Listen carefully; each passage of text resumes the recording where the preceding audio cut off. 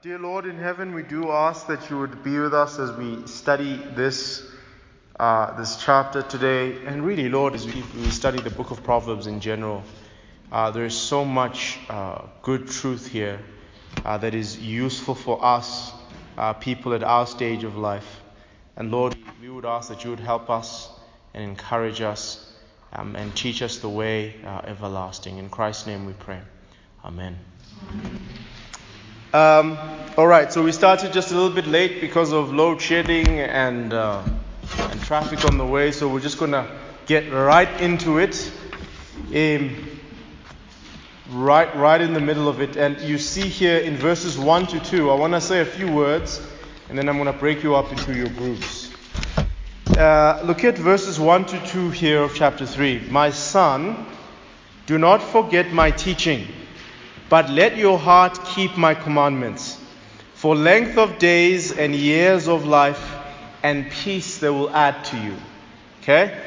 So, real quick, what are we expecting to hear after this right now? What is this person about to do? What is this person who's speaking here? What is he about to do? He's about to teach. Yes, confidence. Okay, yes. He's about to teach. And what is the person who's hearing this teaching not supposed to do? Say that again. Not forget and keep. Okay? So this guy is about to teach, and the person who hears, his son, in this context, his son, because remember, who did we say Proverbs is written to? We spoke about this two weeks ago. Who is Proverbs written to? Okay, now I'm going to need hands. This is too much. I need hands now. I need some confidence. Go ahead. Who's it written to? The youth. Yes. It's written to young people at the cusp of life, about to make decisions about where their life is to go. Specifically to the sons, but the lesson has always been transferable. The son is a representative of the youth, just like Adam is the representative of all mankind. Now, so the youth, you, my son, my daughter, you are supposed to listen to this teaching, not forget it, and keep it, yeah? What will be the result of that? I said I need hands. I just want hands now. Go ahead. What will be the results? It's right in front of you. There's no trick questions yet. Benj? So, length of days, years of life, peace that will add to you. Those three things are actually distinct. The first two look like they're synonyms of each other, but they're actually not. Length of days is talking about the quality of your days. The length of days, you see, if your day is if your day is shortened by darkness, then what is understood is that the quality of your days is not good. People don't really enjoy darkness, right? We don't necessarily enjoy short days. But if you have a long day, especially if you're working the ground and you've got more sun and more sun and more sun to work with, it means that your days are full of quality. You're getting things done. You're able to achieve perhaps a lot more than you wouldn't have been able to. So length of days is talking about the quality of life. Years of life, it will add to you. Meaning what? It will add more years to your life. If you don't listen to this, you will shorten your lifespan. Okay, now we have to get to a point where we believe this or we don't. Okay? Now I want you to work with me here. Do we believe this book or we don't? We do. Okay, so if you keep whatever this guy is about to say right now, then you'll have more years in your life. How so? Because you will not do stupid things that shorten your life. If you listen to these words, if you listen to this admonition, then you will understand life and you will not do the stupid things that cause you to not have a long life. You will not be lazy, which will make you stressed and depressed and poverty, hungry, die. Are you with me? You will not take out a loan on behalf of someone else. Because then if you do that, then you've got stress, and you've got stress, you're lengthening your short of your life, and then you're depressed and you die. That's how it works. You see, if you listen to what he says, the quality of your life will be good, and generally, you will not do all the things that cause people's lives to be short. Okay? That's the second thing. What's the third thing? Peace. Peace that will add to you. There is a way of living life on earth that is without peace. Are you with me? Yeah? Okay.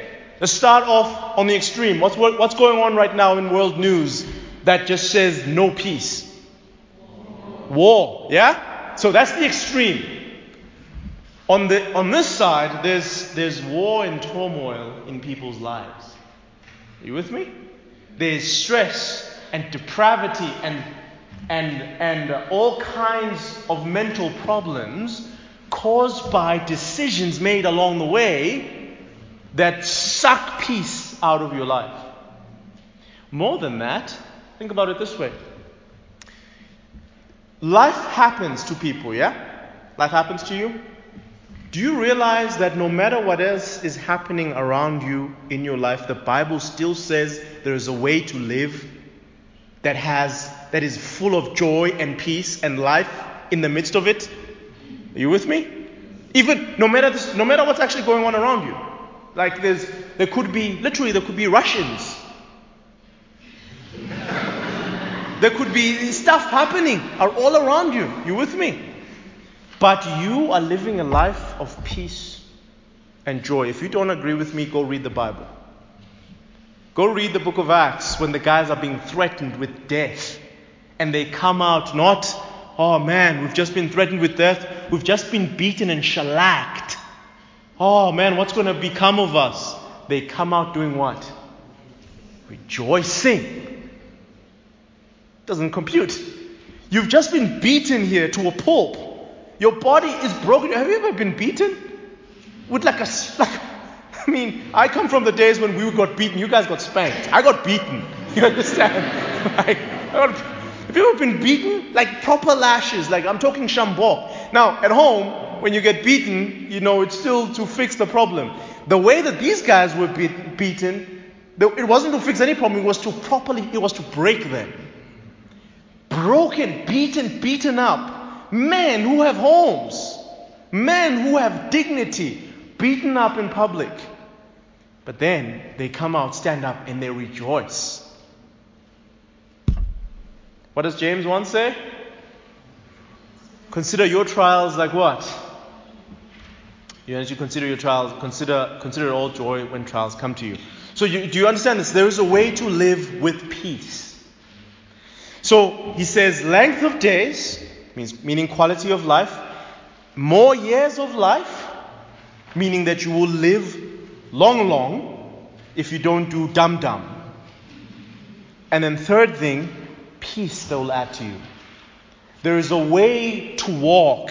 There is a way to live. There is a way to respond to life as life happens that maintains peace. And not just maintains, it brings peace. See, adds peace. Peacemaking in the midst of chaos even. You can say, I'm digressing here, but you can say that the lack of peace in your life is because of list the things. There's a lack of peace in my life because of this person. The lack of peace of my life because of Vit's administration. Lack of peace in my life. You could say that. Go ahead. But for me, I come to scriptures like this and I say, lack of peace in your life because you possibly aren't keeping these words. There's a way that you are responding to Vit's administration that is removing peace. I appreciate that amen, brother. I don't know. There is a way that you are living as you consider Vit's administration that says that that removes the peace from you, that the peace that is your birthright. As a child of God, peace is your birthright. It's what you have as a guarantee. Because where does it come from? Who can name all the fruits of the Spirit here? I want bravery. I want bravery or nothing. Thank you. Ooh. Hold on. Say that again. Did you hear that? It comes from the Spirit. We heard last Sunday at church in the morning. What is the Holy Spirit to us? Why is He given to us? No. I'm talking about last Sunday. Specifically, He does come to comfort in another verse, but just last Sunday morning, you were saying it, Mercy? As a guarantee of our inheritance. You seen this? Ephesians chapter 1 says the Holy Spirit is a guarantee. We have the Holy Spirit, and the Holy Spirit is given to us as a deposit. God is saying, I have an inheritance for you. You can't see it right now, so here's my Holy Spirit, so you know that I got you. Are you with me? So then, if the Spirit is a guarantee of your inheritance, and the fruit of the Spirit, one of them is, what is peace? It's your birthright. It's telling you what's coming for you, what is in your future, what God has for you in eternity coming. So what I'm saying to you is that these words that we're about to read, I'm trying to set up these words, okay? Because you guys are about to study them now. But as you study these words, I want you to see something, yeah? I want you to really suck out all the juices. I've got questions in there in front of you. I want you to suck out all these juices. Because if you walk in this, right? If you walk in this, not some prosperity gospel nonsense stuff. I'm talking about proverbial truth. The truth that if you are in Christ and you live a life in accordance with God's design of life, you should expect certain outcomes in general, all things being equal. Are you with me? So, I'm going to divide you up into groups, yeah? And I want you to, the first group is going to do verses 3 to 4, and I have the questions there for you. Second group is going to do verses 5 to 7. Third group, etc., up until verse 12, and then we'll come back together. Okay. All right. Let's get into this. I want to read from you the verses that you did not do, from verse 13 to 27. Because what's actually happening here is that you have verse 1 and 2, and then some meat, some descriptions, some ways of wisdom. And then from verse 13, it goes back to the same principle that was being spoken of in verse 1 and 2, and it's expanded. And I want you to listen to this, okay? And hear me when I say this. Read this as if what it's saying is actually true. Okay? Read this as if what it's saying hardly needs any interpretation. Of course, it does need some interpretation. But as I'm reading these verses just now, just take it as it says. And consider what it would mean to you if what is being said here is true. Let's read. Verse 13. Blessed. Okay, and our English translations are not helping us here because the word is actually happy. Is happy. The word blessed, oftentimes the word that's translated as blessed, unless when it's talking about the Lord, blessed be the Lord. But generally, when it's talking about us, it's saying happy. You understand what I mean by happy? Like, happy. Okay? Full of life. Happy. Happy is the one who finds wisdom and the one who gets understanding. For the gain from her is better than gain from silver. Now hold on for a second. If I find wisdom and I get understanding, what I get from wisdom is worth more than what I would get with money. So, I mean, Think about this, guys. I could get a lot of stuff with money. Okay? I mean, I could get us a new church building. You know what I mean? If I had unlimited money, we're in desperate need of a new church building. I could get us a new church building. You know what I mean? I could get a bigger house. I could pay all your student debt. You know what I mean? Wouldn't that be nice? You know what I mean? I could make sure you all have lunch during church. You know, I mean, we could get a lot with silver. You understand this? We could gain a lot. We could go to Cape Town. You understand this?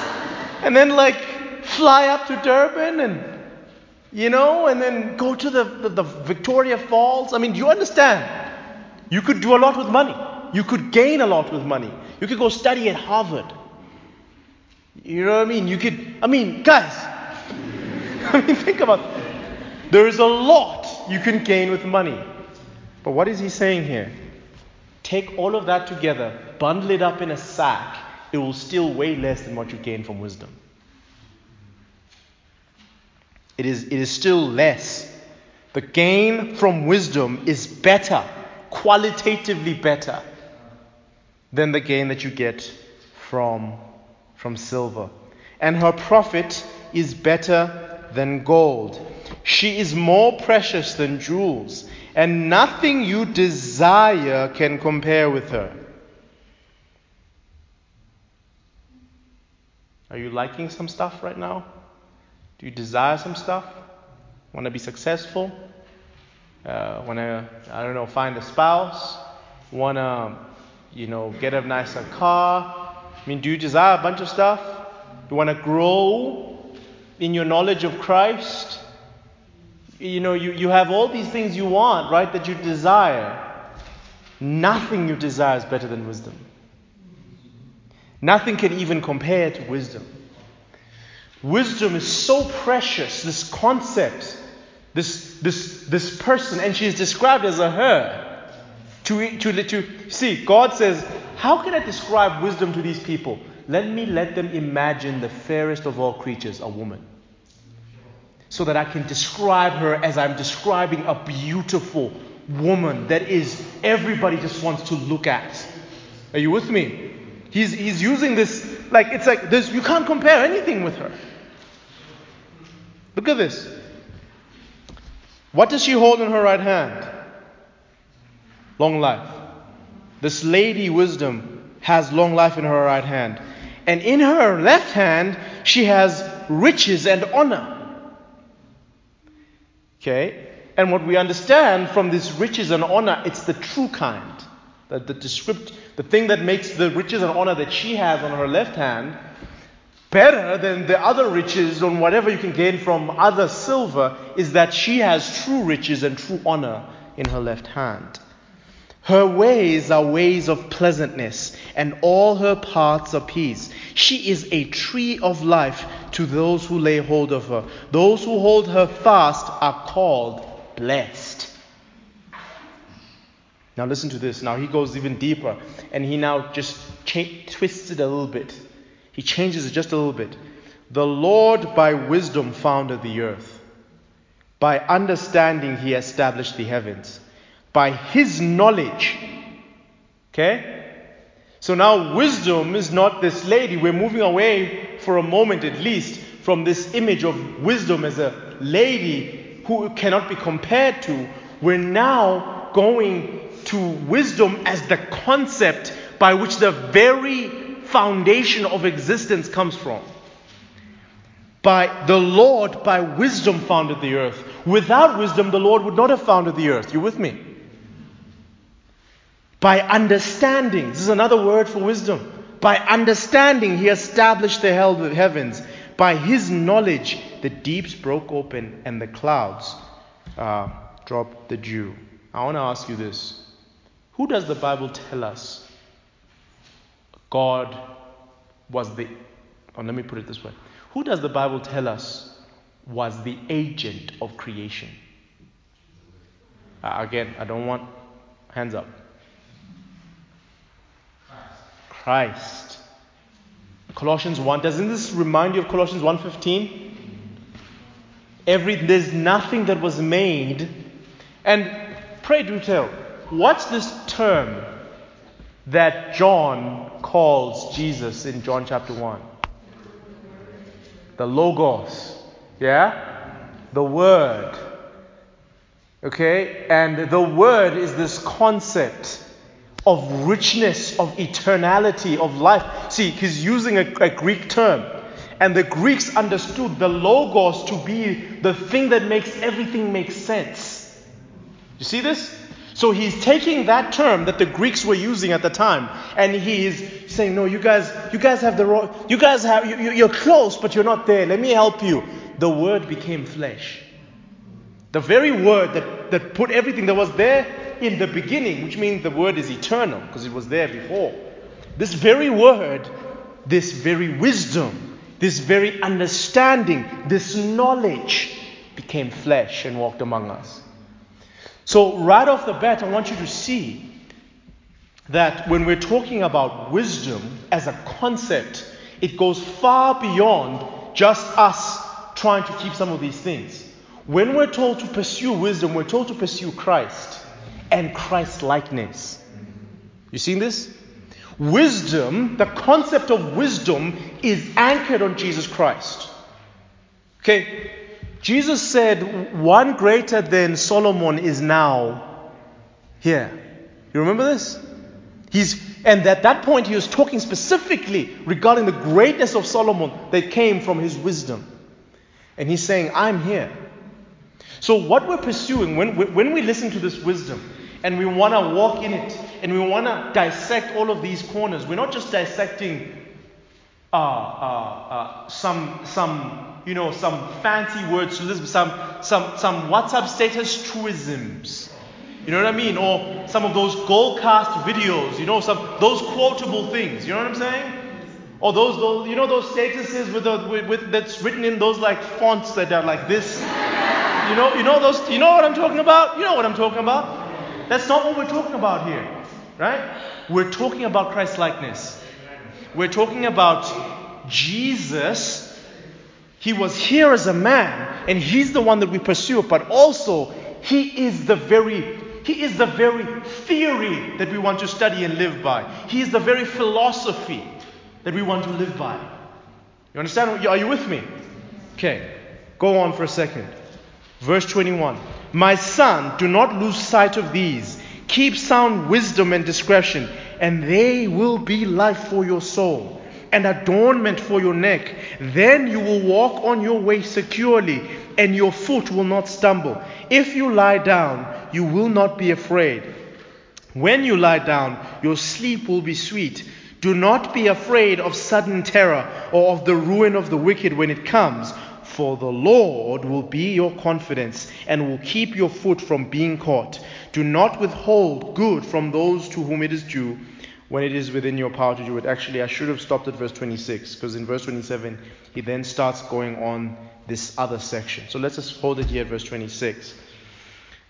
I want you to understand here that in verse 26, the Lord will be your confidence once the falling and the ruin of the wicked happens. And the reason the Lord is your confidence is because you're not pursuing law, you're pursuing the Lord. Okay? So I've just shown you, and there's many other texts that I could use even here to show you that this wisdom, this concept of wisdom finds its landing on Christ. But more than that, you must see that because you're pursuing Christ and you're pursuing His wisdom, what flows from Him, then you don't need to fear what happens around you. Think about it this way. Have you ever met an old wise man who is dead in his sins? Now think about that question for a second. Don't be quick to answer. An old wise man, a man whom people can go to, and whenever he speaks sense. Maybe not all the time, because he's a person. But a lot of the times when he speaks sense. Or an old wise woman. People consult with this lady. She's always making peace. She lives what looks like it's proverbial. Are you with me? But she's dead in her sins. She's dead in her sins. Completely going to be destroyed by God when the Lord Jesus Christ returns. Absolutely has no hope in the world because she has not bent the knee. You have seen people like that. Here's the reason.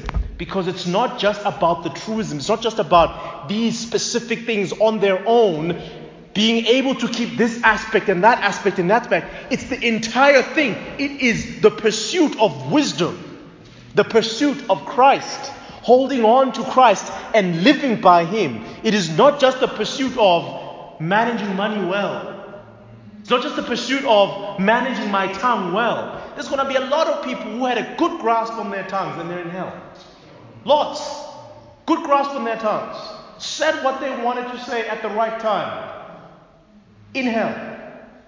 Why? Because salvation is not by works. Salvation is about this man. Salvation is about this wisdom. The pursuit of this wisdom. Such that when the ruin of the wicked, you see, he says here. Look at what he says here in verse 25. Do not be afraid of sudden terror or of the ruin of the wicked when it comes. For Yahweh will be your confidence and will keep your foot from being caught. You see, you're not just pursuing this idea, you're pursuing Him, and He is there with you. So some of these results, some of these promises, because you see here even some of the things that we were talking about just now.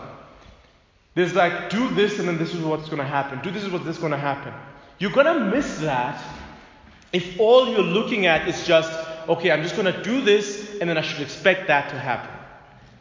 Lots of people do this and this doesn't happen. You with me? Lots of people do this and then this never happens. It's because this is just one part. This is just, it's like you're looking at an eye. Whereas you're saying, if I just have an eye, I'll see. No, your eye needs to be connected to your whatever things that it's connected to here. At the back. And all those nerves, is it? Just help me, Simpio. Don't just watch me suffer. Simpio is just watching me suffer in public. Help me here, man. Thank you. What he said. Right, your eye is connected to that stuff. You don't just need the eye. You can't just say, I have an eye, I will see. No, your eye needs to be in the body that's alive. And even if it is connected to the optic nerves, the heart needs to be beating. Yeah? You see what I'm saying? So it's the entire thing. It's a full orbs thing. It's all connected. It's not just about the one part. And only in those do we then understand the results of what the Proverbs do. Because the Proverbs give us a lot of results. Do this, this will happen. This will happen. You only understand this because Proverbs is talking, yes, here, now, but it is also has its eye, because it's a book of wisdom. It is part of what we call the wisdom literature, like the Psalms and Song of Solomon. These books are heavily typical. When we say typical, we mean they are heavily shadowed. They talk about something now, but they're actually meaning something that's way far in the future. You remember when we read the Psalms, how often do you read the Psalms and then you say, hold on, this was actually happening in David's life, and then Jesus quotes it and says it's happening to me. This was talking about me. Are you seeing what I'm saying? Psalm 22, Eloi, Eloi, lama sabachthani. David was saying that about his own life. But actually, what Psalm 22 was talking about is Jesus on the cross. You see what I'm saying? So, the wisdom literature, while it is explaining temporal, it is heavily shadowed. It is a heavy shadow. So, some of the things that it says so strongly because it's almost like Solomon can see the connection from this all the way into the new heavens and the new earth. And so some of the confusion that people have, and we're going to settle some of it now. Some of the confusion people have is because they don't have that full theology of Proverbs. They just think of Proverbs as just a Proverbs a day keeps foolishness away kind of thing. That's fair. That's fine. It's a good phrase to use, but just know that that's not complete. Yeah. Okay, but we will get into a lot of those nitty-gritties as we study the book of Proverbs further on. But I thought it's necessary to talk about that. All right, group one. With all of that said, now let's look at the parts that make up wisdom, okay? and some of the things that are more practical for us as we live here now. You with me? And for those of you who are new, at any point in time you have a question, you just raise your hand. Okay. All right. Verses 3 to 4 here. Let not steadfast love and faithfulness forsake you. Bind them around your neck. Write them on the tablet of your heart. So you will find favor and good success in the sight of God and man. Group 1. Let's start with this group 1. Real quick. Help me out. What is steadfast love? So he said steadfast love is love that does not fail, doesn't waver, is unconditional, and is faithful. Did you guys have this similar? I'm going to actually just ask you guys to stand up at the same time, just to compare your answers here and work with. What did you guys say? Who's your spokesperson? What is steadfast love? What do you guys say here? We said consistent and unchanging love. Consistent and unchanging love. You with me? Okay. To whom must we love this way? He said everyone. Everyone. God and man. God and man. Where do you get everyone from? We were taking the idea of love and unconditional love and love is consistent love. Aha. Where do you get God and man from? Appreciate that. These guys, I don't know what these guys were thinking. I appreciate you guys, because you got it from the text. It's right there, in the sight of God and man. Just teasing. You guys were right too. Just were 50% right. Everyone plus God. Yeah. Okay. Okay. Now go on. What is the difference between steadfast love and love? Yeah, I'm going to let him go first because we still did not reach a consensus on this one. Oh, no consensus. What did you guys say? Yeah, it was tricky, but I guess steadfast describes continuous or resonant kind of period of time. For example, God's love is eternal and has been consistent throughout ages, as compared to as humans and people, our love from start to start. So, Yeah. Technically there is no difference, because love is love. The challenge is that human beings, based on what you're talking about, human beings have this thing. Yeah? Like,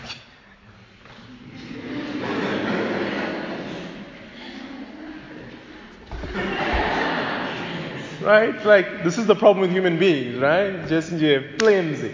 Have you ever tried to hold a dog's paw? Just flimsy.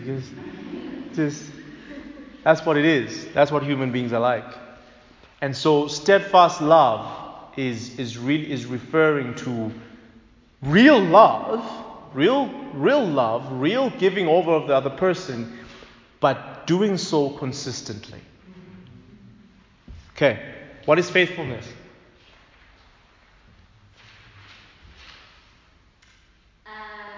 It's just consistent in performing your duties. keeping the word. Similar thing, yeah? This was a bit tricky, because actually the word that's more accurate here is firmness, like tightness, firm. So it's both of these ideas, because you see in the Proverbs and in Hebrew literature, especially we'll see this a lot in Proverbs, he'll say the same thing in a different way. So he's saying steadfast love, and then he's describing steadfast love but in a different way. Firm, straight, faithful. Some translations even use the word truth, because truth is in the Hebrew mind the thing that is straight and unmoving and unchanging. The point here is that we're talking about someone whom you can trust. Yeah? Okay. Consider the causes of faithlessness. Let's start with you. Pride, having confidence in one's own strength and one's own wisdom, a fickle heart, disobedience, sin, Yeah. confidence in the flesh, lack of trust in God's promises, and the lack of the fear of the Lord. I'm just going to mention the ones he did not mention. Yeah. So we added not meditating on the scriptures, laziness, and selfishness. You guys are right, but you're skirting around the issue. Yeah, you're both right. You're skirting around the real issue here. What is it that causes me to not go on a straight line? Like, here's a straight.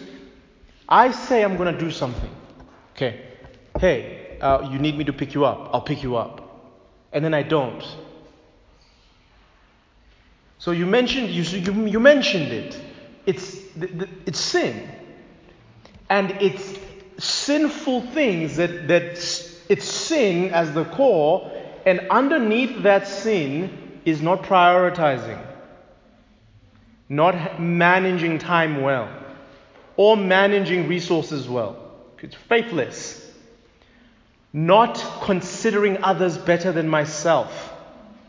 See, because if I'm not faithful, or I'm not faithful to you, perhaps because, you mentioned a bit of it, right? Pride, right? I think too much of myself. The idea here is, remember, we're talking about steadfast love and faithfulness towards others, meaning God and man. So what makes me faithless towards God is some of the things that you just mentioned, not meditating on His Word, not trusting Him. But a lot of the time, it's just sometimes it's not thinking. Like, who here last time you sinned? Think about the last time you sinned. Maybe it was today. Probably was today. It was today. It was today. Think about the last time you sinned. Did you plan to sin? Did you did you in your mind have a full-on machination of how this is going to go, and you're thinking, God, this is my attitude right now towards you? Most of the time, it might have been like that, but most of the time it's just not thinking. You're faithless because you're just not interested at that moment. Your heart is cold, or your heart is uninterested, or your heart is distracted. So a lot of things cause faithlessness, and you mentioned some of it. Fickle heart. Ooh, here's something shiny. Facebook Reels. Ooh, here's something else that's shiny. Rims. You move here from here, so then there's a lack of faith. There's a lack of faithfulness. Okay. What does it mean to bind them on your neck and write them on the tablet of your heart? To ingrain it, the truth, to keep it close to your heart, to guide your heart, basically, because it's about others. And the idea of kind of tattooing it onto your heart. Yes. Close to your heart. Yeah. He said to meditate on them, keep them, and basically wear them like your clothes. Yeah. Yeah. So, steadfast love, which is love that is consistent, love that is not fickle, love that stands firm and is trustworthy. I can call this person and I know that the response I'm going to get from them is like this. Are you with me? I can call on this brother or this sister and I know that they're going to respond to me this way. It's not going to depend on what they ate today, or what they didn't eat today, or how much they didn't sleep. Are you seeing the challenge? Who here, when you haven't had proper sleep in the morning, feel like being steadfast loving to everybody else? None of us, right? But you see, this is the thing we want to go for, okay? We want to go for this. To be people who are constant, trustworthy, reliable, and to be people who are faithful. It is steadfast love, faithfulness. I want to bind it to me. I want to have this attached to me in an unmovable way. What will be the result if you're a steadfast lover and a faithful person? Favor and high esteem of God and man. It's just what it says. Okay, you guys, you can sit down. Well done, guys. Thank you. You will find favor and high esteem in the sight of God and man. Do you know a friend who's untrustworthy?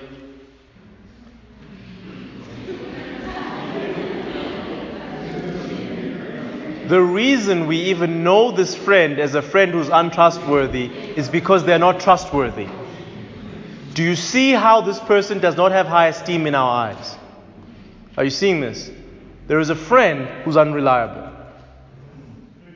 There is a brother whom you can't trust. Maybe. You see, there's no esteem. There's no esteem. That's with people. With people, we ourselves, I myself don't trust somebody who's doesn't have steadfast love, doesn't have faithfulness. I don't trust them myself. So there's no favor or high esteem with me. There's no me thinking, yeah, this is the person that can really help us out here, or yeah, you know what? This is the company that you really should go do business with. I mean, if you go to a restaurant and you don't get service, like your Google review is going to be 2 stars. You see, there's a favor, there's a high esteem, but also with who? You will find favor and good success or high esteem in the sight of God and man. In the sight of God. Jesus said something that sometimes Christians like to brush over. He says, if you're not faithful with little things, who's going to trust you with the true riches? Yeah? If you're not faithful with the small, how can I trust you with the big? So Jesus is building a kingdom here. Are you with me? He's building a kingdom. He is gathering his kingdom from all over the world. He is busy building his church. He is not going to come and give you serious responsibilities in his kingdom if you're flimsy. If he can't trust you. If you are this person, because you will not, he says, if you keep this and tightness here, you will find favor and high esteem with God and man. Meaning that if you don't do this, you won't have that. Hence, Jesus says, even whatever you have, help me with the verse, even whatever you have will be taken from you. I gave you one city. You made a mess of that. I'm not going to give you more cities. I'm just going to take the city and give it to somebody else. See?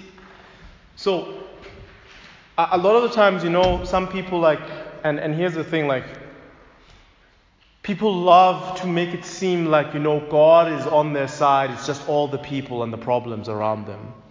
Like, it's just all the people and the haters out there and all the stuff. It's just, that's the biggest problem I have. God has always got me.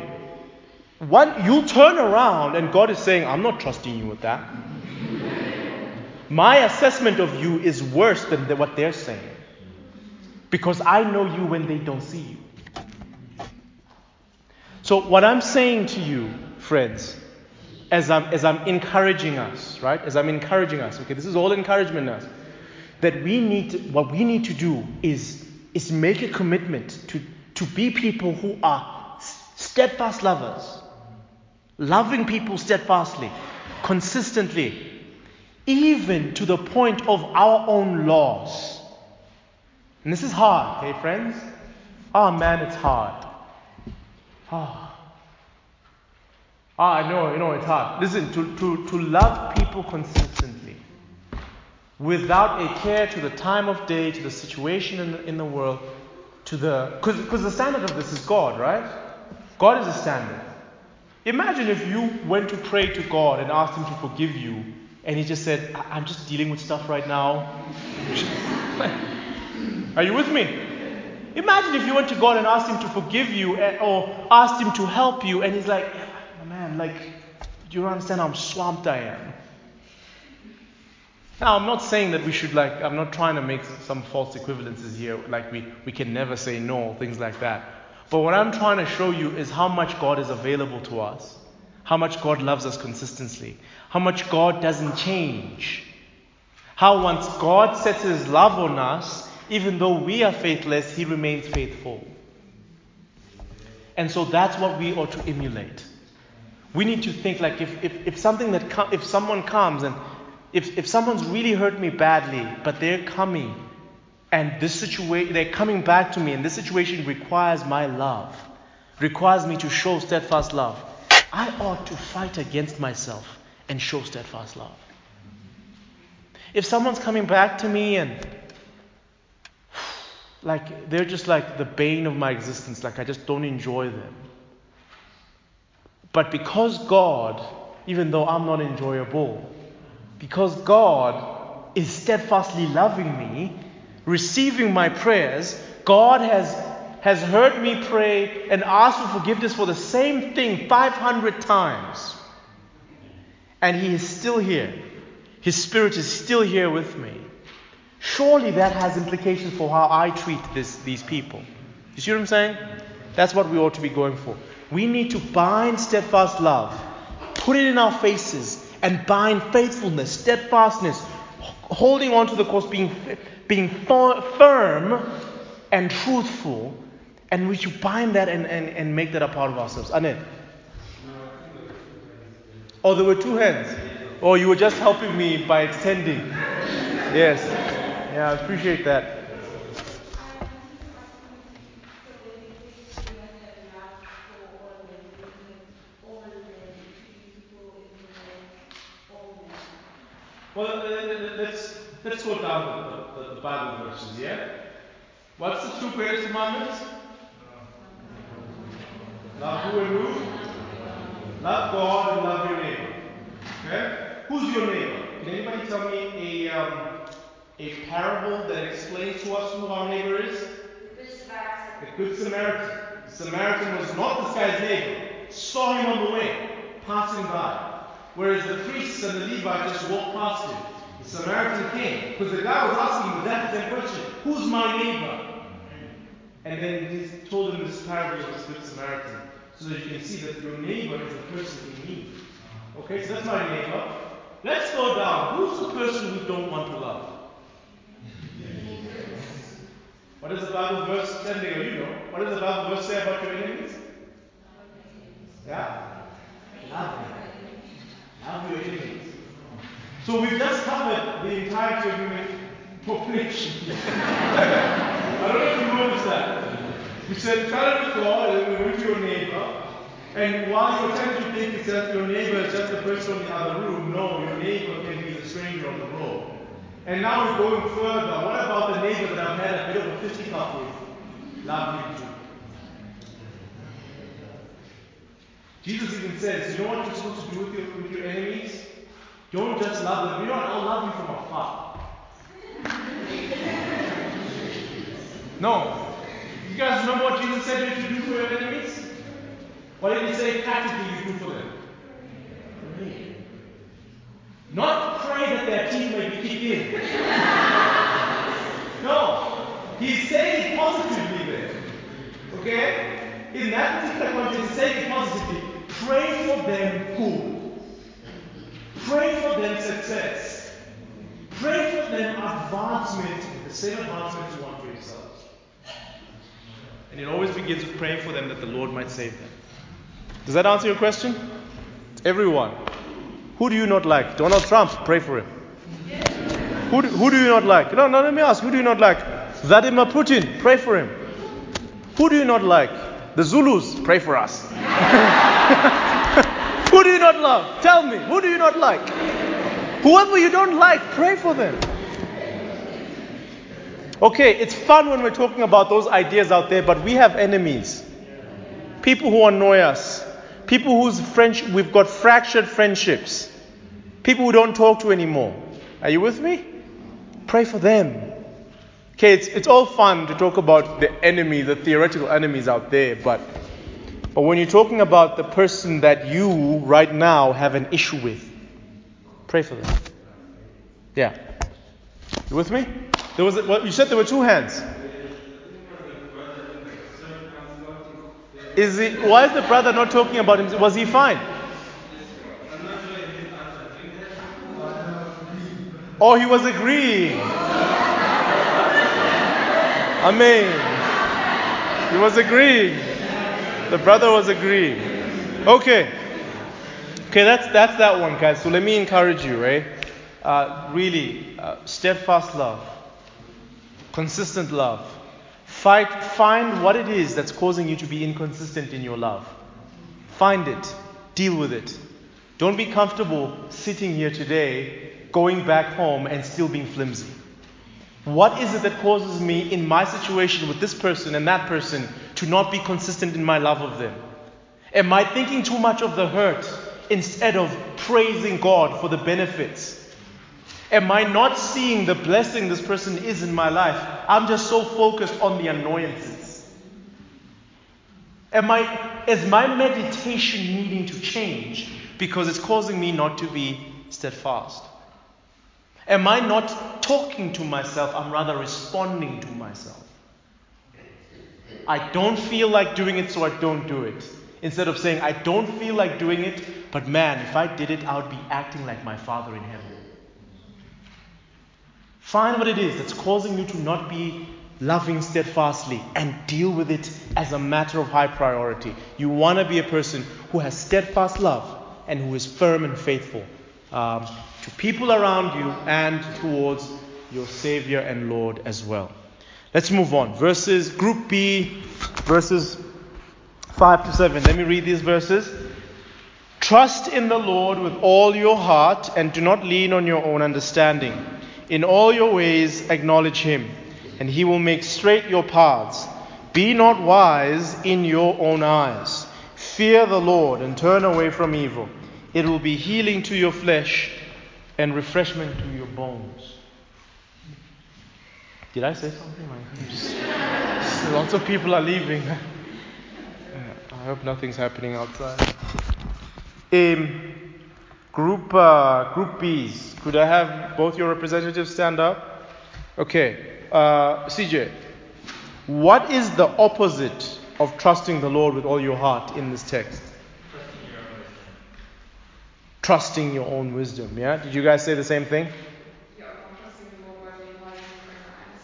Sorry? Not trusting in the Lord by being wise in your own By eyes. being wise in our own eyes.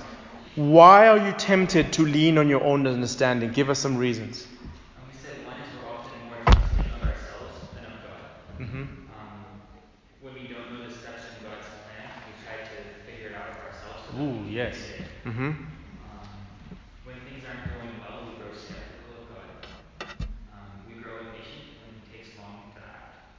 And we don't trust that God is good, loving, wise, and has our best interests in mind. Yep. Yeah, we've got some overlap, but the wording is a bit different, so I'll go through it all. So forget what God says. We just decide to do things ourselves. We have a lack of belief in God. We have a lack of patience. We think that things are too small for God and that we should be able to sort them out ourselves. We think that we can do it better. We think we can solve it ourselves, not seeing God's purposes in things and human nature. Yeah, I wouldn't say human nature. I would say corrupt human nature. Yeah, that's more like the fallenness of our state. Because human nature is beautiful. Does everybody understand this distinction? We need to understand this distinction. Human nature is falling asleep. I'm not God, I sleep. He doesn't sleep. But not trusting God is not because of human nature. Not trusting God is because I'm a rebellious human being. Distinction. Now, very good, very good on both of you. Now let's keep going here. What does it actually mean to acknowledge Him in all your ways? So we said acknowledging God in all your ways means doing what you do for His glory. It means obeying His commands. It means being aware and being thankful of the gifts that He's given you in the circumstances you're in.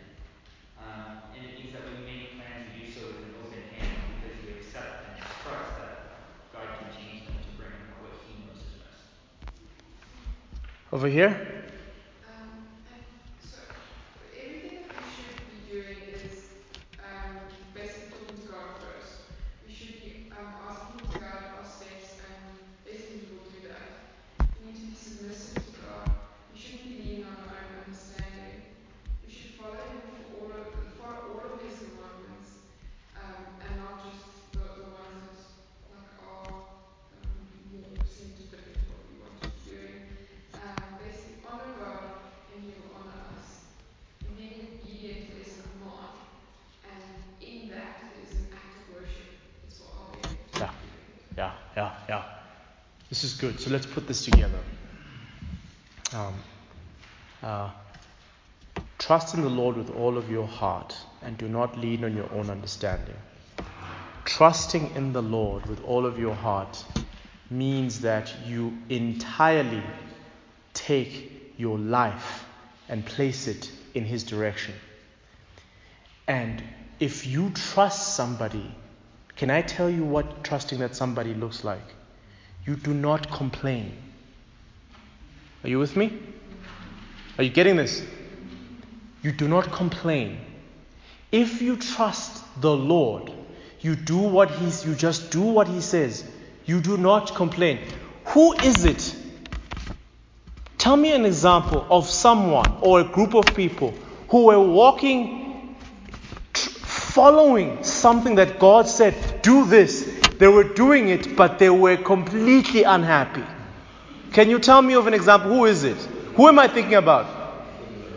When? When they were going to the promised land. Yeah? That is not trusting the Lord. Because sometimes you could be saying, no, I'm being dragged in the way of the Lord, but I'm being dragged kicking and screaming. Okay, that's not trusting the Lord, friends.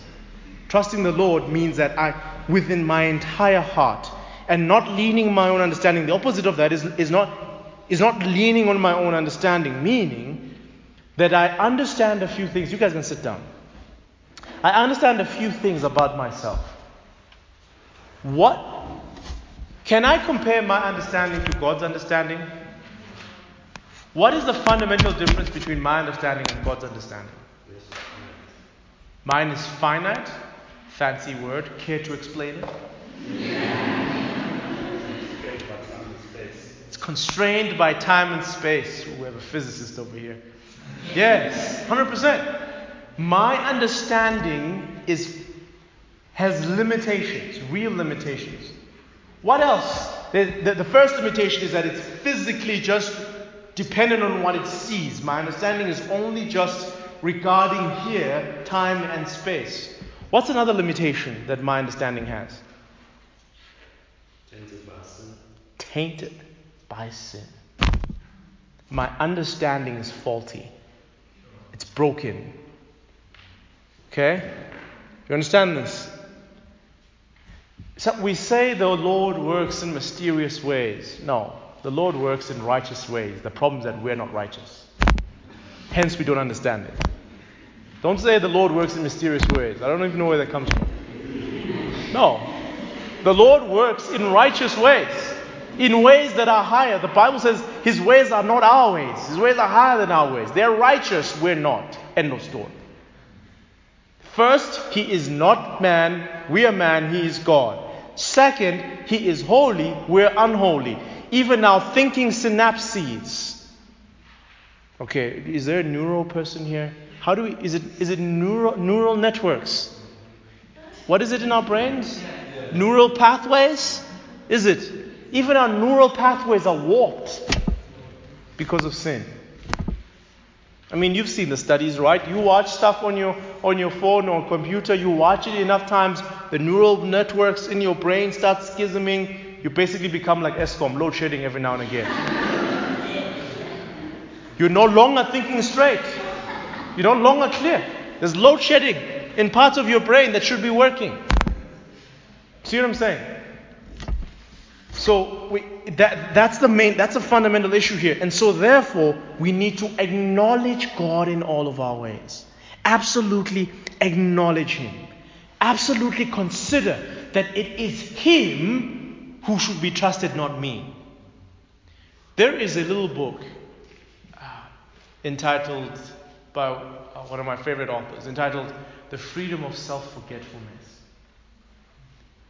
There's another freedom. There's a freedom of self-forgiveness. Keller is talking about. Not thinking about yourself all the time. I would add something. I'd take that same title and just change something.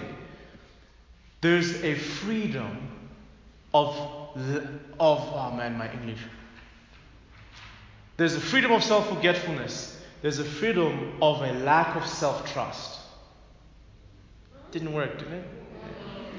The freedom of not trusting.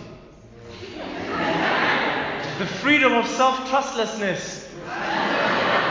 Come on! Westerners, help me here. Who's the English person?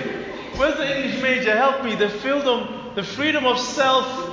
I just want to say not trusting yourself. What's a nice word? It's like the freedom of not using self-reliance or something. The freedom of not self-reliance. Okay, it doesn't work really, eh? It's not smooth. The point is, we get the point, right? You guys are buying the book if I publish it, right? Even though the title's a bit muddy. Do you have a better phrase? Freedom of selflessness. Selflessness. No.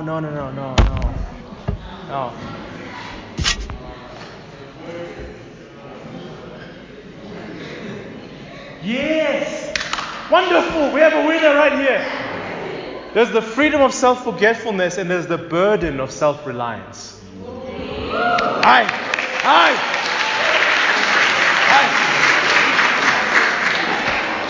The burden, the slavery of self-reliance. This guy's getting royalties from the book. Right? The slavery, the burden of self-reliance. If the decisions you make on your life are based on you and what you know, oh, I pity you. Oh, I pity you. If when you make this move and that move and that move solely and entirely based on your understanding and reasoning capacities, you honestly think you're Einstein. You think that you can see all the things such that you can make this move without consulting God. And without making sure that you properly have consulted God, right? Not misinterpreting things, which means going to other Christians. Help me understand, am I thinking about this right? We'll talk about that when we're talking about getting advice next time. But certainly, there's really a burden there. There's really a heaviness that I would encourage you to stay away from. You are going to if you do not acknowledge the Lord in all your ways, you are going to get yourself, we're not just talking eternity here, we're talking about here. You're going to get yourself in a twist. You're going to get yourself in serious binds if you just decide to do things based on what's in here. You're going to tie yourself backwards and forwards. You're going to get into situations. You know how people talk about learning from experience? Don't learn from experience. Because experience is never positive. When people say, no, I've learned, I've made my mistakes, I've learned. But they move quickly over the mistake. I've made my mistakes, I've learned, I've experienced. Hold on. What was the mistake? I burnt my house down, but I learned from my mistake. Whoa, wait a second, wait. You burned your house down, so what happened? Well, I'm in debt, I'm paying for a house I don't have. But I learned from my mistake, I've learned from experience. Whoa, wait a second. You're in financial ruin. Your life is in tatters. You've made serious mishaps. You've destroyed people's lives, but you're saying you're boasting because you've learned from experience. No, let me tell you, avoid that experience by trusting in God. Avoid it. Just avoid the destruction. Avoid the burning house. And just go to what God says. And trust that when God says, if you go in this way, the house will burn, trust Him when He says that. See, here's the problem. When you don't see that the house is going to burn, yeah? You're like, nah, man. There's no way this house is going to burn down. No ways. There's a fire extinguisher here. How can this burn down just because I lit a candle and put it here and I left? No, it can't. See, if God says it's going to burn down, trust and believe it's going to burn down. Some of you are struggling with trusting God with some of the decisions that He is imposing on your lives and saying you can't do this because your heart feels a certain way. You feel this very strongly. Ooh, when I see him, yo. Ooh, when I see him, Justin J. Yo.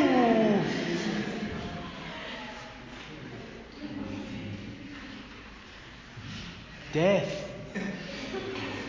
Death. Absolute death.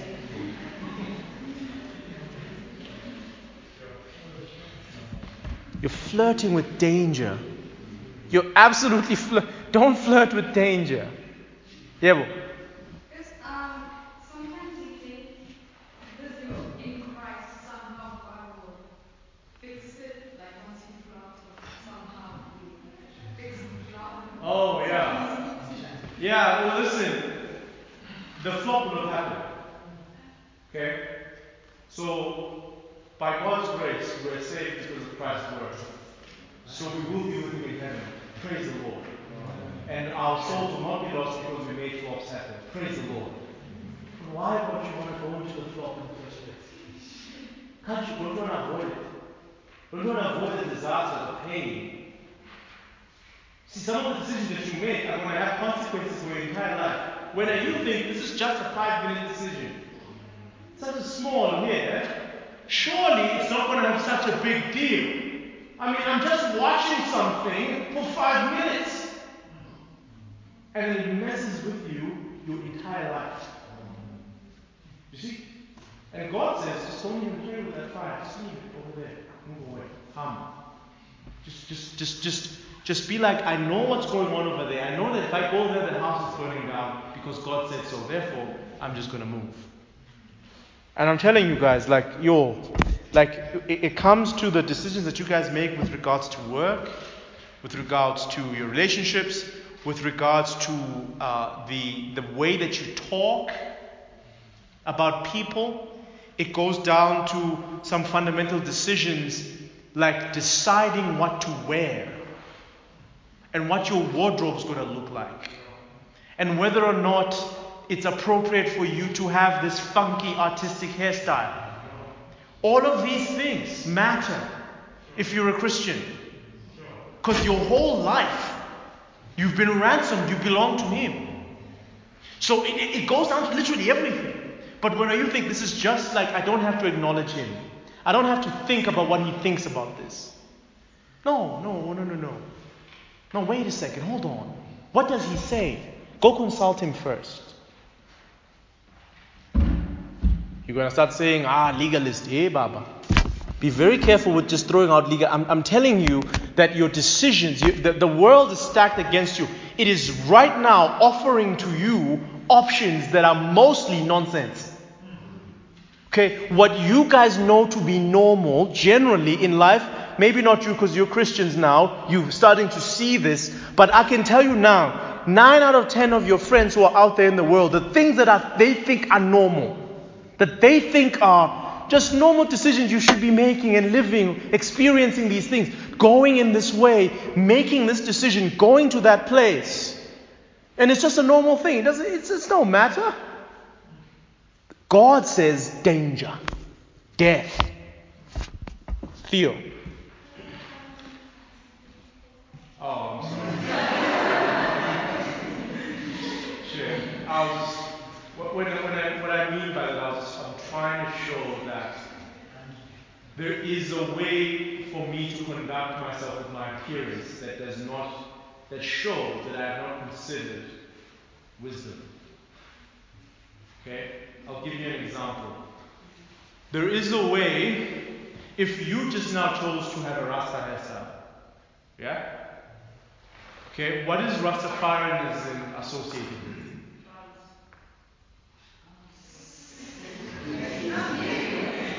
I'm sorry. If you deny that, you're denying what's in your face. It's drugs, it's weed.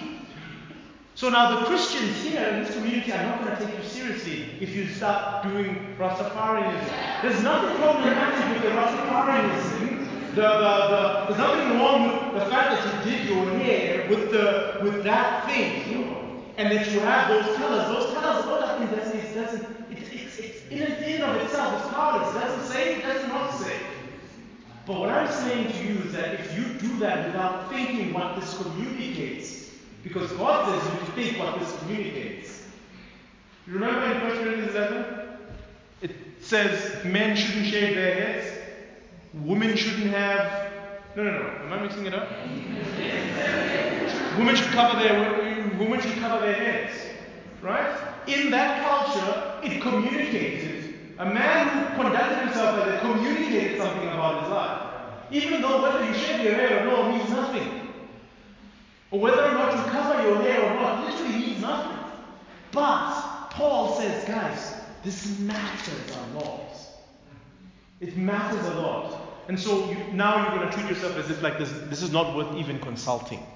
Not even thinking through, hey, if I do this, is this going to be a stumbling block to Christians around me? Is there someone perhaps who was saved out of this around me? And now I'm taking them back? We can drink a glass of wine, right? I can drink a glass of wine. The Lord Jesus drank a glass of wine. But am I going to drink this glass of wine in front of a brother of mine here who was saved from alcoholism and he's counting every day? For him, every day matters. I'm 3,000 days sober. No, you laugh, but this is serious. I'm 3,055 days sober. And when are you going to come with your freedom? With your glass of wine? Hey, brother, hey. Hey, you heard that word, right? See, nothing problematic with just a glass of wine. But right there, you have not considered God. You have not acknowledged God. In that decision, you've broken your brother. Who for him, this is not just a small thing. This is life. He's fighting for his life next to you, but when you don't care. See the problem? So what I'm saying to you is that it's not about legalism. It's about consulting and thinking through God and not leaning on your own understanding. You with me? It goes into all of your decisions of life here. I asked you guys, what is the opposite of being wise in your own eyes? And I think really, to be honest, the answer here is really in what we've just said. It's acknowledging God. So let me ask you this, Sophie. If someone is wise in their own eyes, what does that say regarding their relationship to their Lord? According to these verses, what did you guys say? A couple of different things. So either there's no relationship with God, or they have not grown enough in the Lord. That basically there's a lack of understanding for a couple of different reasons. Yeah. What did you guys say? We said if someone's wise in their own eyes, it seems that they don't trust God, that He's both wise and good, that they don't respect Him enough to take what He says seriously, and that we don't understand how great our need for Him is. 100%. What you guys are both saying is exactly true. You can sit down, but let me actually drive home to you the word that's here. You see, look at verse 7. Be not wise in your own eyes, but instead do what? What? Fear the Lord. Be not wise in your own eyes, rather fear the Lord. Are you seeing these two things are enemies? Someone who fears the Lord is not wise in their own eyes. Someone who is wise in their own eyes does not fear the Lord. Are you seeing this? What does it say about the relationship? You do not fear God. The Christian fear. We're going to discuss fear of the Lord because the Proverbs talk a lot about it. We're going to discuss it in more detail. But let me just say, the robust reverence and trust of God that is described as the fear of the Lord, you are not operating under it if you are wise in your own eyes. And think about this. Someone who's wise in their own eyes, I'm not talking about a mistake. Okay, I made a decision here without thinking. But generally in my life, I follow the Lord. I walk with the Lord. I consult with the Lord. Then it just happened here that I made a mistake. That's all I'm talking about. A person who's wise in their own eyes is somebody who estimates themselves so highly that they always want to pursue what's in their heads, generally. As a matter of life, they think what they think matters more than consultation. Specifically, consultation with God. So the person who's wise in their own eyes is a person who trusts himself. A person who's wise in their own eyes is a person who worships himself. A person who fears himself. A person who pursues evil. Because why? If they just follow whatever they think, whatever they say. See, these things in verse 7 are shown to be enemies. Be not wise in your own eyes, rather fear the Lord. Turn away from evil. Let me encourage you away from this a life of thinking too highly of yourself and following only after your own desires. If you are a person who generally just lives after whatever you want to do, I cannot tell you now that you are a Christian. Because here, be not wise in your own eyes, fear the Lord and turn away from evil. If you are a person who trusts entirely in yourself, following your own thought processes, always doing what you want or what you see fit, not what God wants and what God sees fit, even when it doesn't make sense to you, it's possible that you're not a Christian. It's possible that you are walking in the way of evil and you need to turn away from evil. And so let me encourage you that way, friends. If you are in Christ, fight against the temptation to be wise in your own eyes.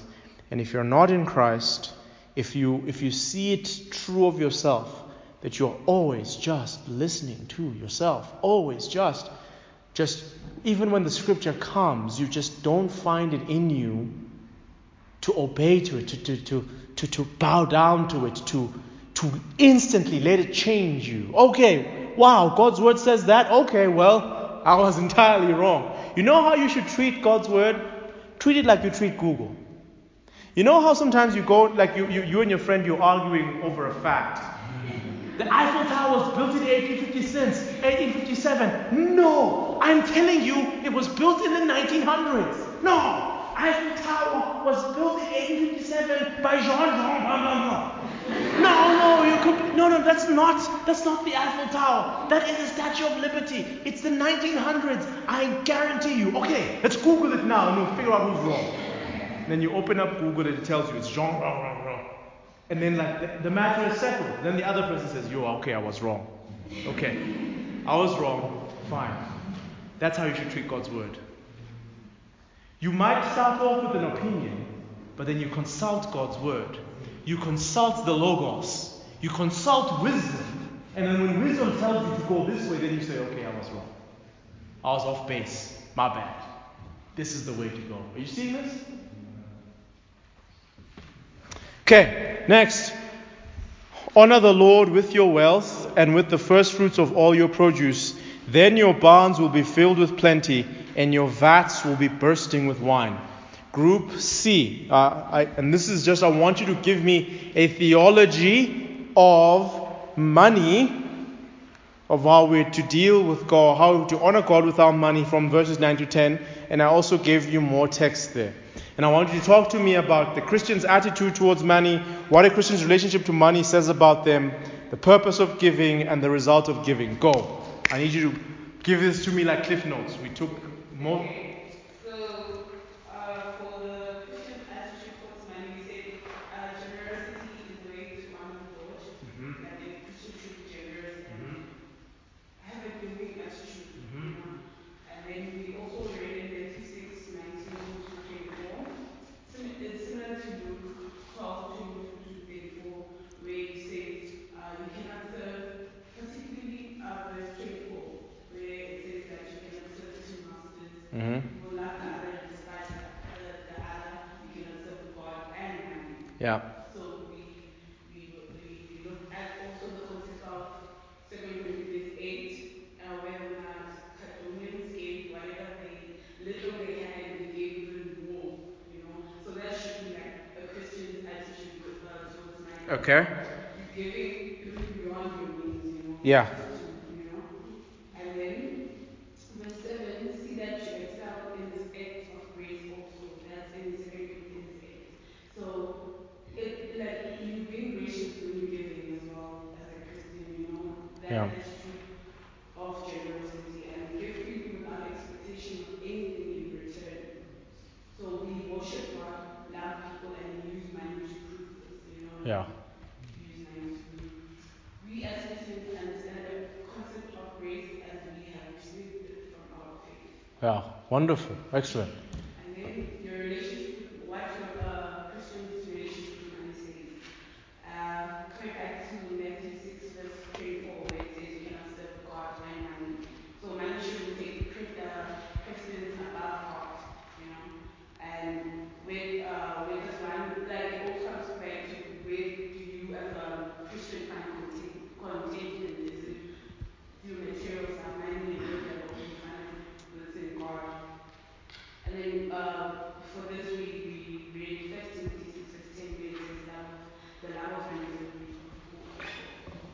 Yeah? The purpose of giving to God?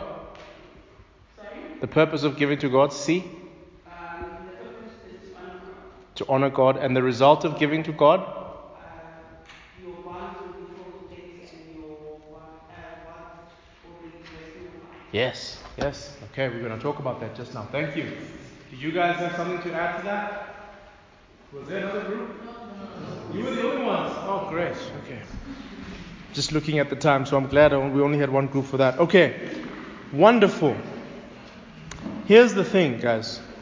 You guys heard all of this. He says here, honor the Lord with your wealth. And so you guys have explained that really wonderfully.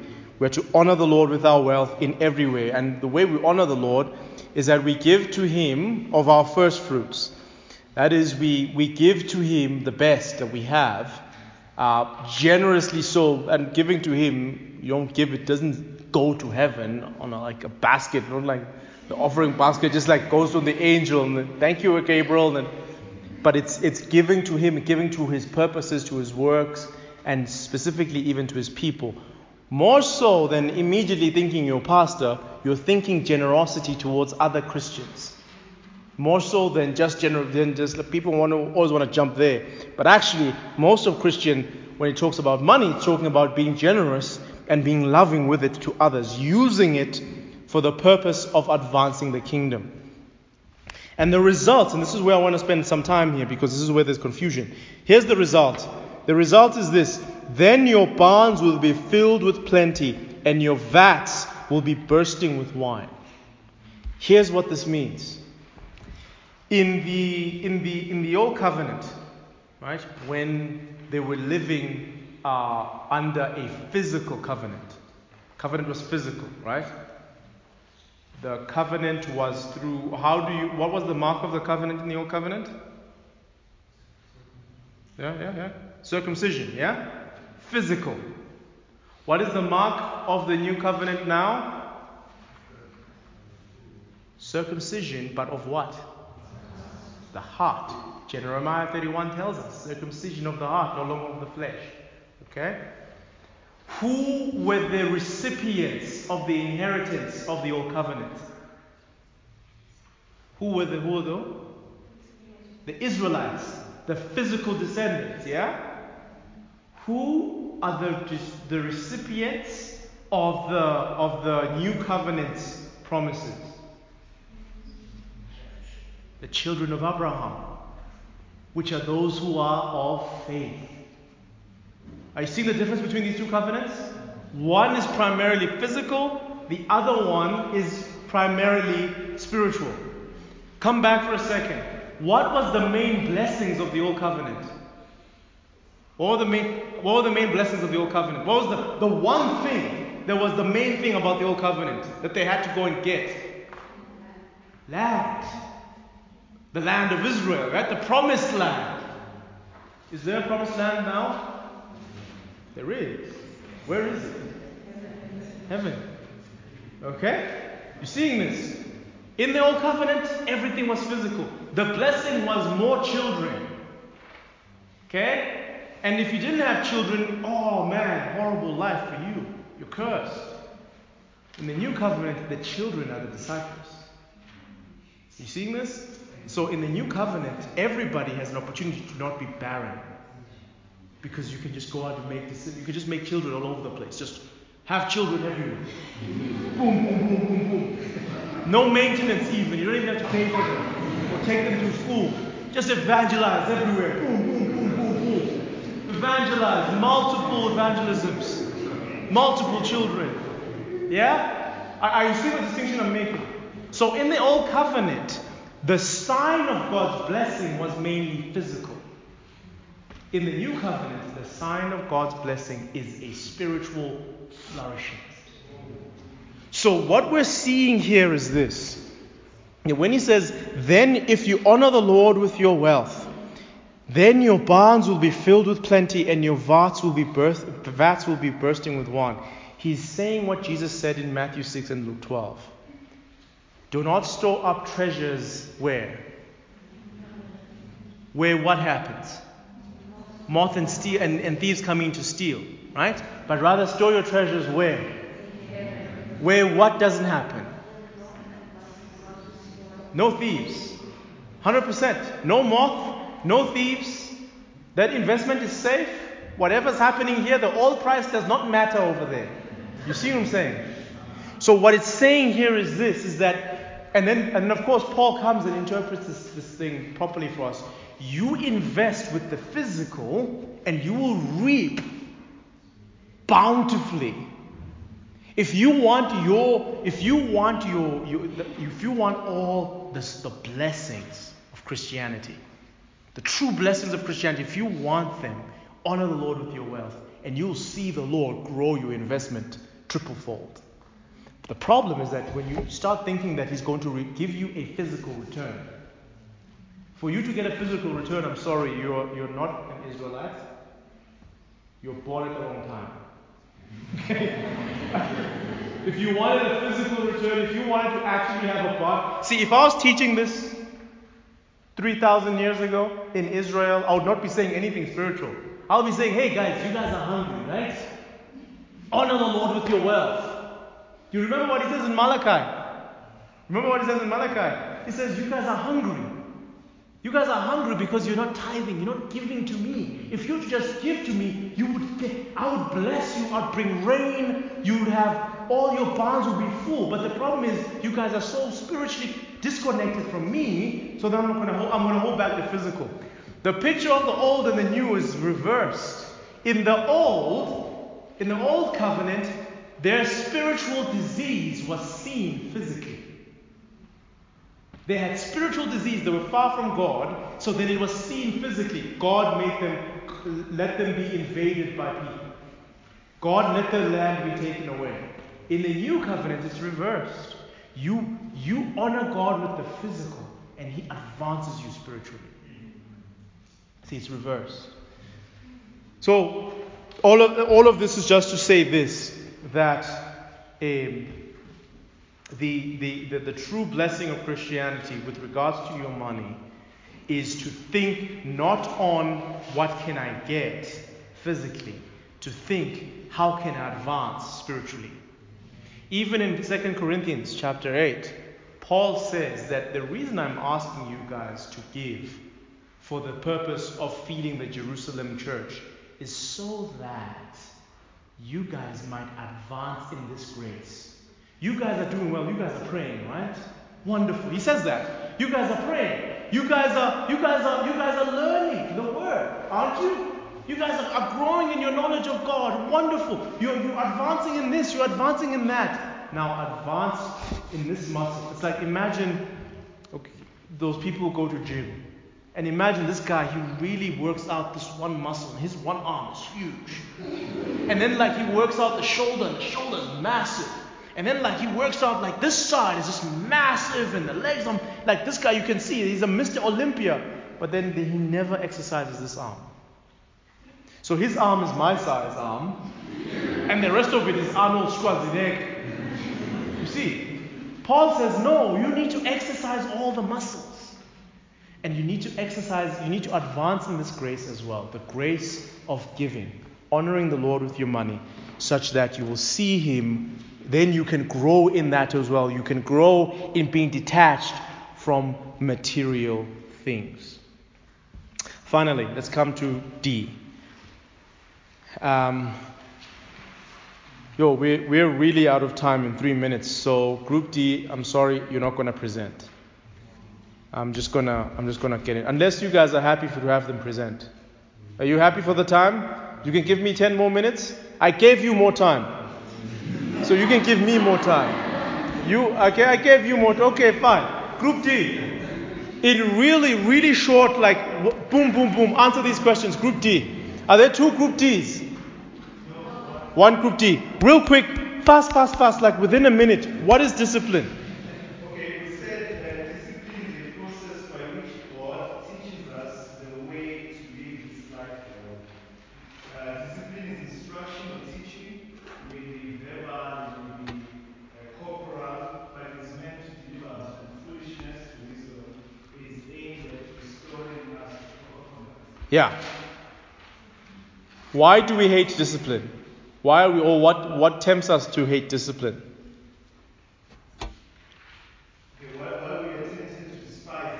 Yeah. So it's arrogance and pride. We are wise in our own eyes. We assume we already know how to live this life well. And as a result, discipline does not seem nice to us because we are basically not all individuals.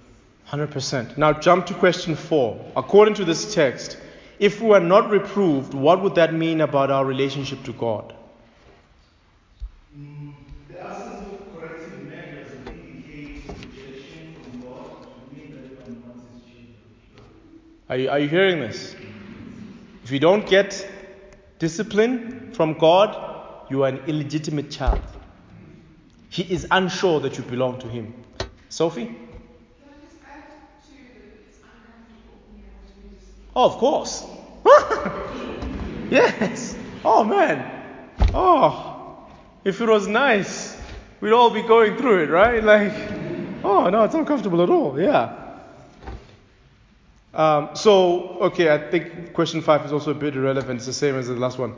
6, were you able to find a few examples of people being reproved in Scripture and how they responded? Yes, we came up with 4. We came up, the first one was Cain. Yeah. He responded arrogantly. Yes. Went about and did his own thing. Yes. David from his sin with Bathsheba, his Yeah. repentance. Peter with his hypocrisy and Paul rebuking him, he responded with repentance. And Jonah, he's not funny. Jonah, yeah. Repented and replied. Yeah, 100%, yeah. Yeah. Even David with that sin, you mentioned that David and that sin with Bathsheba, right? You noticed how he quickly repented there. As soon as he understood what Nathan was talking about, and as soon as Nathan said, "You are the man," he said, "I've sinned against the Lord." And then that's the last thing he says. The next time we see David, a few verses later in chapter 13, he is fasting and praying and asking for forgiveness. See, guys, discipline is everything. Reproof, discipline, is everything. Absolutely everything. Without it, no house can stand. Without it, no one can be formed. Find me the child that doesn't get reproved and disciplined. You've seen them, haven't you? Don't you sometimes just feel like sad for those moms in the shops? My goodness, David and Paul. That's harsh. But you've seen them, right? Like they're completely uncontrollable, completely throwing a tantrum. And who do we look to as the person who's the problem in that situation? The child or the parent? The parent. So do you honestly think that God is like that parent? No. So then you should expect to be reproved. If your bum is not hurting right now from a spanking from heaven, just wait, it's coming. It's coming. If your bum is feeling comfortable right now, you don't feeling any spanking, any discipline, it's coming. And the discipline comes in different ways from the Lord. I can tell you now from someone who's worked with the Lord for a number of times. The discipline comes to the church, okay, in an extreme case. But in a more day-to-day case, the discipline comes by the issue being exposed in a way you don't want. When you're living in sin and you don't want to deal with it, God exposes it in a manner that is embarrassing, unhelpful, sad. And sometimes the Lord will withdraw certain things from you. But by and large, the main way that discipline happens in a Christian's life is the Holy Spirit remaining quiet. So you're told to walk with the Spirit. Walk with Him. Do not quench Him. Walk with Him. Follow Him. And then when you choose, do not follow Him in that moment. And then He almost leaves a hollow. Have you ever felt that hollow, just like dryness? You're sticking to your sin. You're doing your sin. You're in your sin. And then He just takes a step back. Because I'm going to remove the joy and the peace that I was bringing to this table. Because that's what you want. You want to live outside of it. So let me just remove it so you can see. And then you feel the lack of peace. You feel unsettled. And then you break down and cry and ask for forgiveness. And then He steps back in. and it brings that joy and assurance. That's why you Christians sometimes you need to be not too very quick to be quick to assure someone. Watch for the right situation, because perhaps the Lord is taking someone through a necessary grief so that they can have true repentance. And when you want to jump really quickly and say, no, but the Lord loves you, everything's fine. No, calm down. They need to go through this pain. They need to feel what the Holy Spirit is making. They need to feel this brokenness so that the Holy Spirit can do His work. Because right now He's standing back. He's holding His peace, His joy with Him. He's standing back here and He says, enjoy your sin. And then you can't because you belong to Him. You belong to Him, you can't. If you could enjoy your sin, you'd be getting your sins. No, you can't enjoy it because you belong to Him. You've been regenerated. When there's a disconnection between you and heaven, things are not right. And you want that connection. You want that fellowship. And so the Lord then is going to give you some discipline. And let me tell you the solution. The solution is repent.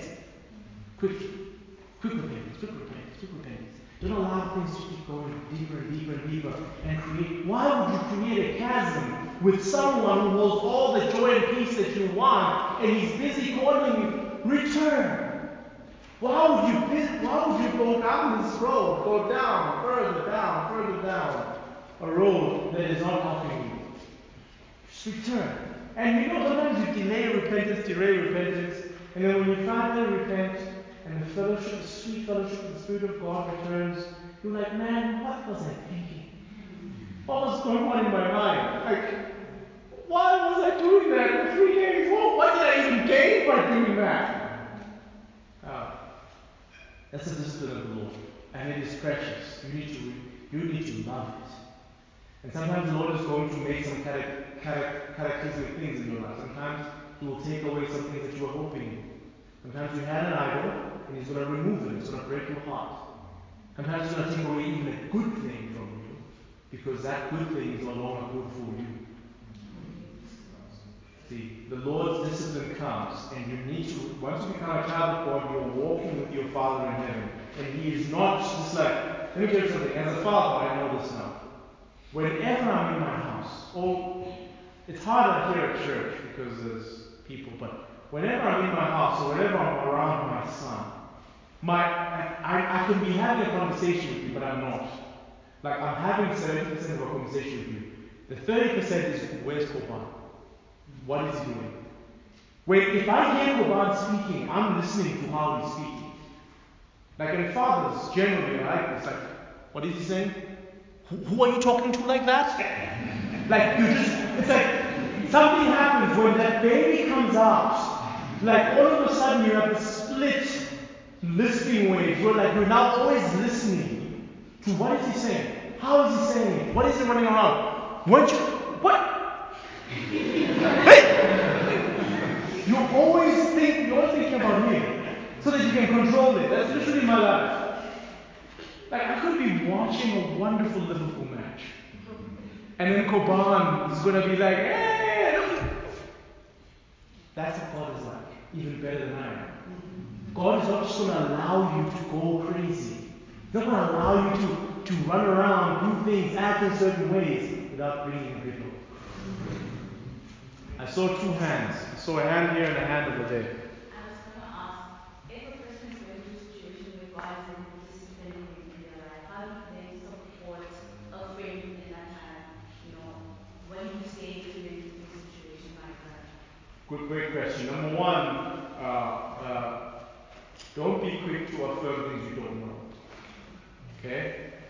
So half the time we want to be quick to say, the devil is doing this to you. You don't know that. Did the devil consult with you before he went to this? You don't know that. Okay? So just don't say things you don't know. Say things that are true. The Bible says, whatever is true, whatever is good, whatever is precious, think on those things. So say whatever is true. So if somebody's going through a hard time, and it's obviously come from the Lord, then you just you say whatever is true. You comfort them with the comfort that comes from the Lord, whatever is true. If they are feeling like it's because they need to repent of something, and that it's like, oh man, do I need to repent of something, don't be quick. Like there's a man, there's a brother who like was struggling, and like, they were just like, man, why am I going through so many trials in such a short space of time? And like, is the Lord chastising me for something? And the fact that he said that made it click to me like, listen, is this sin that you're hiding? Why is your mind even going there?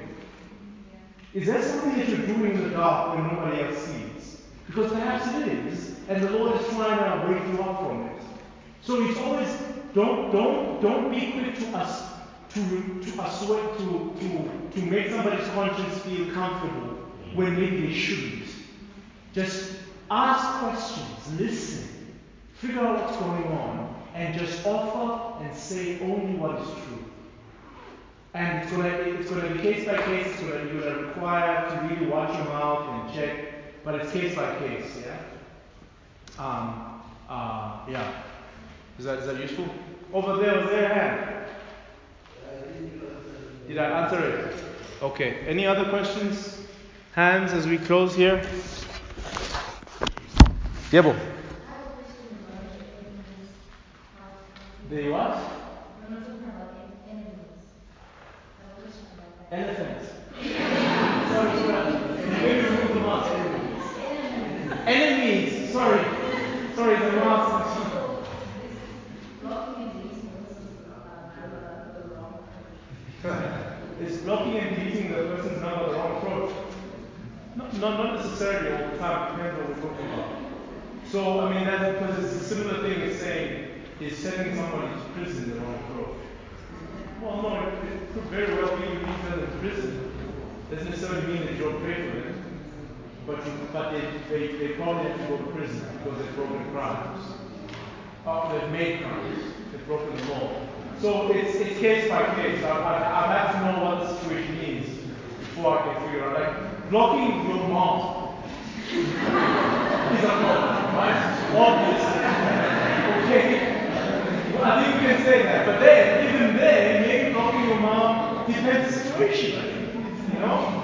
So even there, maybe there might be some extreme situations. It just depends on the book. Yeah, so you'd have to tell me in private. Tanatu? What if the person needs you, but they're really toxic, but they're really greedy and just don't want So what if the person what? What if this person needs you, like they don't Needs you. Yeah, they don't have anyone else that can support them in anything, but like you find that you also okay, I don't want to say can't because you always can, but can't or don't want to be there with them anymore. Yeah, see, that one's complex. It just depends on the situation. So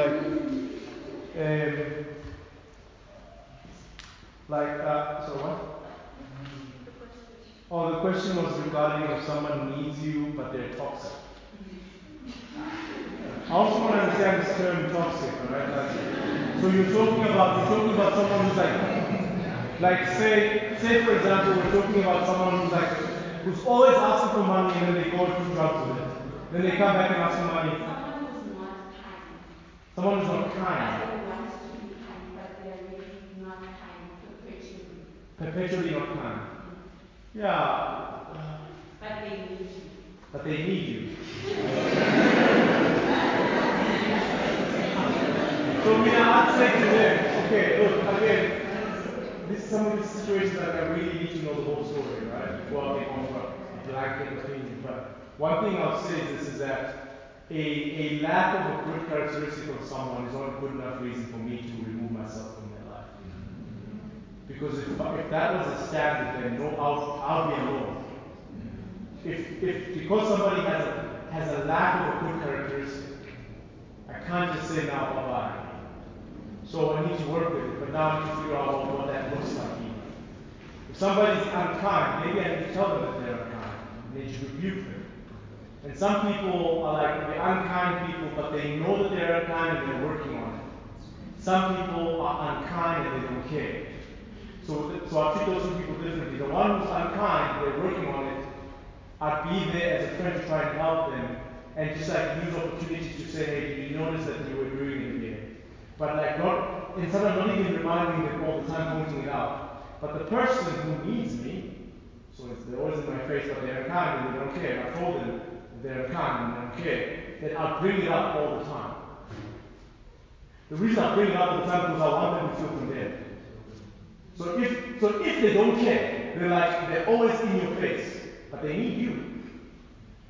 But they're unkind and they're like causing problems and they're like this and they don't care about it, then I wanna every single time they do it, I tell them, you're doing it. What if when you do consistently bring it up, they are more unkind?